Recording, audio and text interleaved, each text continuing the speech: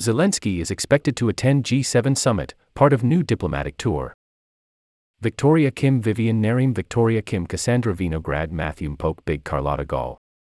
President Volodymyr Zelensky of Ukraine is scheduled to appear at the Group of Seven summit in Hiroshima, Japan, this weekend, to seek further commitments for more arms and aid from the world's wealthiest democracies. His participation in the summit will follow a visit to Saudi Arabia, where Mr. Zelensky arrived on Friday to join a summit of Arab leaders, his latest stop on a flurry of trips outside of Ukraine to shore up support ahead of a widely anticipated Ukrainian counteroffensive. It was not immediately clear whether Mr. Zelensky would go to Japan in person or if he would attend the G7 events virtually. Several officials told the New York Times that the Ukrainian leader would travel to Japan, but did not say when he would arrive. Details of Mr. Zelensky's travel are typically closely guarded for security reasons. While the head of Ukraine's National Security and Defense Council initially confirmed on Friday morning that the Ukrainian leader would participate in the meeting in person, the council later said in a statement that Mr. Zelensky would take part online. However, Mr. Zelensky appears, the leaders gathered in Hiroshima, who include President Biden and his counterparts from Japan, Canada, Britain, France, Germany and Italy, will be talking over the next 3 days about all dimensions of Russia's war in Ukraine.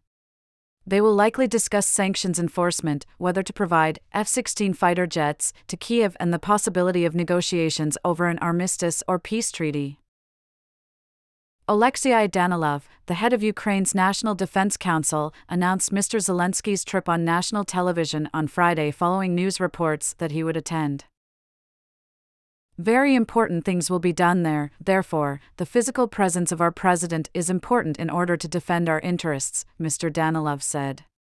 To provide clear proposals and clear arguments regarding the events taking place on the territory of our country.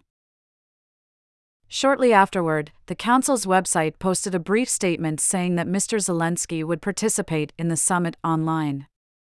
Mr. Zelensky's office did not immediately respond to a question about the conflicting information. In the past week, Mr. Zelensky has visited Britain and other European nations. He is willing to travel outside Ukraine in part to demonstrate that he has confidence in the stability of his own government. There have been no known efforts by the Russians to interfere with his travels. If Mr. Zelensky arrives in Hiroshima, he will almost certainly meet one-on-one with Mr. Biden. The leaders of India, Brazil, and other nations that have been reluctant to support Ukraine are also at the meeting as observers, and Mr. Zelensky's presence could make it more difficult for them to maintain that stance, several officials said. News of Mr. Zelensky's expected trip to Japan was reported earlier by the Financial Times and other news outlets. The Ukrainian and Japanese news media had previously suggested that he would join the G7 summit virtually. With its impending counteroffensive against Russian forces, Ukraine hopes to turn the tide of a conflict that in recent months has settled into a grinding, draining battle with little movement. Mr. Zelensky will be making his plea against the backdrop of a city that stands as a stark reminder of the catastrophic costs of war. We have a task to maintain the momentum of international support and communication for Ukraine, Mr. Zelensky said in his nightly address on Thursday. I am confident that we will accomplish this task. The state of the war.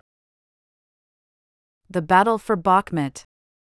Ukraine's recent advances have been small, and Moscow's troops still hold most of the eastern city, but Ukrainian soldiers say they see a meaningful shift in momentum.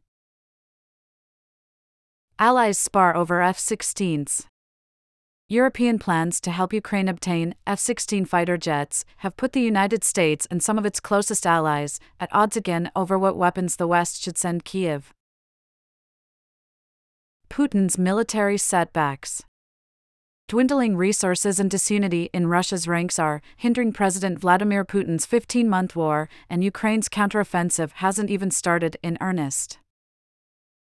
Jeddah, Saudi Arabia. President Volodymyr Zelensky of Ukraine arrived in Saudi Arabia on Friday to join a summit of Arab leaders, including the heads of wealthy Gulf states that have already provided substantial aid to Ukraine. Mr. Zelensky said he had landed in Saudi Arabia and will meet with the kingdom's leader, Crown Prince Mohammed bin Salman, and others. He wrote on Twitter that his trip aimed to enhance bilateral relations and Ukraine's ties with the Arab world. Saudi Arabia invited Mr. Zelensky to participate in the Arab League summit in the Saudi city of Jeddah. Mr. Zelensky is also expected to join the Group of Seven summit in Hiroshima, Japan, this weekend, either virtually or in person, as he tries to win commitments for continued arms and aid from the world's wealthiest democracies. Key states in the Arab world have walked a fine line between Ukraine and Russia during the war. Oil-rich Saudi Arabia, in particular, has tried to position itself as a mediator and does not want to be seen as taking sides. Saudi Arabia pledged $400 million in aid to Ukraine earlier this year. The United Arab Emirates, which maintains a close relationship with President Vladimir V. Putin of Russia, has also pledged more than $100 million in aid for Ukraine. A key focus of the United States and the West has been trying to stop Russia from finding new supplies of weaponry. U.S. and NATO officials have hindered Russia's domestic manufacturing with sanctions and export controls, and put diplomatic pressure on countries to reject Russian requests for arms. Washington appears to have succeeded in this regard with Egypt, another key player in the Arab world. While U.S. officials were quietly pressing Cairo to supply artillery shells to Ukraine, U.S. intelligence agencies gathered information, first reported by the Washington Post, that Egyptian officials might also supply weaponry to Russia. After a diplomatic push by the United States and Britain, the Egyptians appeared to support the Americans. According to a subsequent intelligence report, President Abdel Fattah el-Sisi of Egypt rejected the idea of supplying the Russian side. U.S. officials said a production contract has been agreed with Egyptian state-owned arms makers to produce artillery shells for the United States and American contractors, who, in turn, will send them to Ukraine. Leaders of the world's wealthiest nations meeting in Japan for the Group of Seven summit are poised to unveil a slew of new sanctions and export controls to further clamp down on Russia's ability to fund its war in Ukraine, officials said. Britain on Friday said it was implementing a ban on Russian diamonds, copper, aluminum, and nickel. Australia also said on Friday it was imposing new financial sanctions targeting 21 entities and 3 individuals, including Russia's largest gold company, petroleum and steel companies, and defense entities. A day earlier, a U.S. official had said the Biden administration would be rolling out a substantial package of restrictions, including cutting off 70 entities from American exports and adding more than 300 individuals and entities to its sanctions list. The fresh round of sanctions show the U.S. commitment to continue tightening the screws on Russia, the official said. All other G7 nations will each announce new and heightened sanctions, the official said, without providing details. With many of Russia's other revenue streams squeezed by previous rounds of sanctions, officials have homed in on diamonds as a lucrative trade still providing Moscow with funding for its war. Russia is the world's largest supplier of small diamonds, exporting more than $4.5 billion in 2021, making the gem its top non-energy export by value. Last year's meeting of the Group of Seven leaders in June led to an agreement to impose a price cap on Russian oil, which has forced Russia to sell its oil for less than other major producers and suppressed its revenues. Russia unleashed another widespread missile and drone attack overnight on cities across Ukraine, including targeting the capital, Kyiv, for the 10th time this month, Ukrainian officials said on Friday. At least 3 cruise missiles and 6 attack drones managed to evade air defenses, according to Ukraine's Air Force. There was no immediate information on casualties or what was hit. The Air Force said in a statement that 3 cruise missiles and 16 Iranian-made Shahed-136 drones had been intercepted, with local officials in Lviv saying that 5 of those were over their region in western Ukraine. Air raid alarms also punctuated the night in the capital, Kyiv, for the second time in 24 hours. The attack drones came in several waves with short intervals in between, according to the city's military administration, which said all had been shot down. No strikes on Kyiv were allowed, it wrote in a statement on the Telegram messaging app. The assault came a day after Ukrainian air defenses shot down dozens of Russian missiles in the skies above Kyiv, casting flaming debris over the capital. Later on Thursday, an explosion derailed a Russian freight train in Crimea, the latest in a series of blasts in Russian-occupied territory. The missile attacks and the explosion in Crimea come as both Russia and Ukraine are preparing for a widely expected Ukrainian counteroffensive aiming to retake occupied land. In anticipation of that campaign, Russia has fired volley after volley of long-range missiles, apparently in an effort to tie up Ukraine's air defenses away from the front lines. And recent blasts in Crimea fit a pattern of strikes on Russian railways, supply lines, fuel depots and ammunition stores that analysts say are part of a Ukrainian campaign to handicap Russia's war machine and sow instability ahead of the offensive. Kyiv, after months of relative calm, has been targeted in what one Ukrainian official called an unprecedented string of attacks in recent weeks, testing the limits of the capital's air defenses.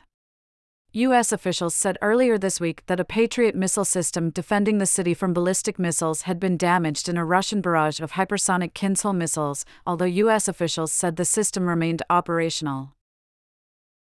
Securing additional air defense systems is among the priorities for this week, next week, and for the near future, President Volodymyr Zelensky of Ukraine said in his overnight address.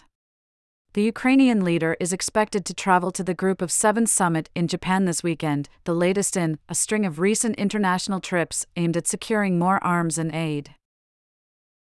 Andrew E. Kramer and Victoria Kim contributed reporting. The third derailment this month of a Russian train behind the front lines in the war in Ukraine suggests that a new sphere of operations may have opened ahead of a planned counteroffensive by the Ukrainians. Russia has made extensive use of the rail network during its full-scale invasion, ferrying troops, weaponry and supplies into battle as well as evacuating wounded soldiers. In response, Ukraine has found ways to target the rail system either through sabotage or drone or missile strikes. But military experts caution that it is too early to assess the impact of the attacks. Whether the attacks will reach sufficient effect to contest Russian operations, we have yet to see, said Matthew Beleg, a Russia expert and consulting fellow for Chatham House, a research group based in London. It's all about whether it starts to have a systemic effect. Ruslan Leviev, a Russian military analyst with the Conflict Intelligence Team, an independent group that analyzes open-source intelligence, said that the three rail attacks would do almost nothing to compromise Moscow's military logistics. This is more of a gain in a moral sense, Mr. Leviev said. In the spirit of look, we can blow up targets deep in Russian territory. In the latest apparent attack early Thursday, an explosion knocked a freight train loaded with grain off the tracks in the Crimean region, a logistical hub for Russia. Earlier in May, 2 trains were derailed in Russia's Bryansk region, which borders northeastern Ukraine. There were no injuries in the Crimean derailment, said Sergei Aksionov, Crimea's Russian-installed governor, in a post on the Telegram messaging app. He later said that repairs had been conducted and the lines would reopen on Friday. Ukraine has remained coy about the causes of explosions and attacks on infrastructure in Russia or occupied territory, but a senior Ukrainian official offered a rationale on Thursday for strikes on the rail network. On those tracks in particular, weapons, ammunition, armored vehicles and other means used for the war of aggression against Ukraine are transported, Andriy Yusov, a spokesman for Ukraine's military intelligence agency, said on Ukrainian television. When Moscow was building up its forces on the Ukrainian border in 2021, analysts tracked public railroad databases to monitor the buildup until the authorities restricted access. Indeed, the growth of the rail network was driven by the Army's needs, according to Mr. Beleg, who described rail as the central nervous system of the military. Russia has since 2018 been able to service its military in Crimea, which it illegally annexed in 2014, through a rail and road bridge that connects the region to Russia. An explosion that damaged the bridge last October forced Moscow to seek alternative routes. Ivan Fedorov, the exiled governor of the southern Ukrainian city of Melitopol, said in an interview that only 30% of the supplies that passed through the city's railway now came from Crimea. Russia has made use of a dedicated railway corps of around 25,000 soldiers to repair damaged tracks, signals or stations, said Emily Ferris, a research fellow and Russia expert at the Royal United Services Institute in London. She said that the system had, so far at least, proved resilient.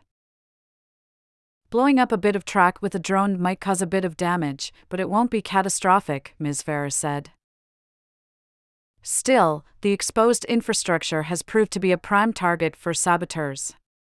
Mediazona, a Russian independent news outlet, last month published a tally of 66 people, most of them Russian citizens in their teens or early 20s, who had been detained in 21 Russian regions since last fall on suspicion of railway sabotage. The chief of Ukraine's Supreme Court was formally arrested Thursday, as prosecutors indicated in a second day of hearings that a high-level corruption case was expanding to include a wider circle of judges. Prosecutors also accused a lawyer of acting as an intermediary in paying a bribe to the Chief Justice, and said that at least 3 other judges of the court had been found holding thousands of dollars in currency marked by investigators. The Chief Justice, Vsevolod Knyazov, was apprehended just after midnight Tuesday by officers of the National Anti-Corruption Bureau of Ukraine, who searched his home and office in simultaneous raids and said they found large sums of U.S. currency. He was ordered to be detained for 60 days, with bail set at $2.9 million, the Specialized Anti-Corruption Prosecutor's Office said, late Thursday. Mr. Knyazov has been charged with graft in a public office and accused of accepting a bribe of $1.8 million to influence a case in favor of a Ukrainian oligarch, Konstantin Zavego. A prosecutor said Mr. Knyazov had sent a message to the lawyer in early May to split the money into at least 14 separate bags, and later sent a message saying he had passed the money to other judges. The anti-corruption court's prosecutor, Oleksandr Omelchenko, told the court that officers raided Mr. Knyazov's home half an hour after a second tranche was handed over. Ola Harestky, the lawyer accused of acting for the oligarch, was apprehended with Mr. Knyazov on Tuesday. He was detained for 60 days by the court, the special anti-corruption prosecutor said in a statement. The case has shocked and dismayed members of Ukraine's judiciary. In interviews, 2 Supreme Court judges lamented the damage to the reputation of the court and the judiciary. They said they worked through the night and most of Tuesday to prepare a ballot in which 140 of the 142 Supreme Court judges voted to remove Mr. Knyazov from his post. The 2 judges spoke on condition of anonymity because of their position as members of the court.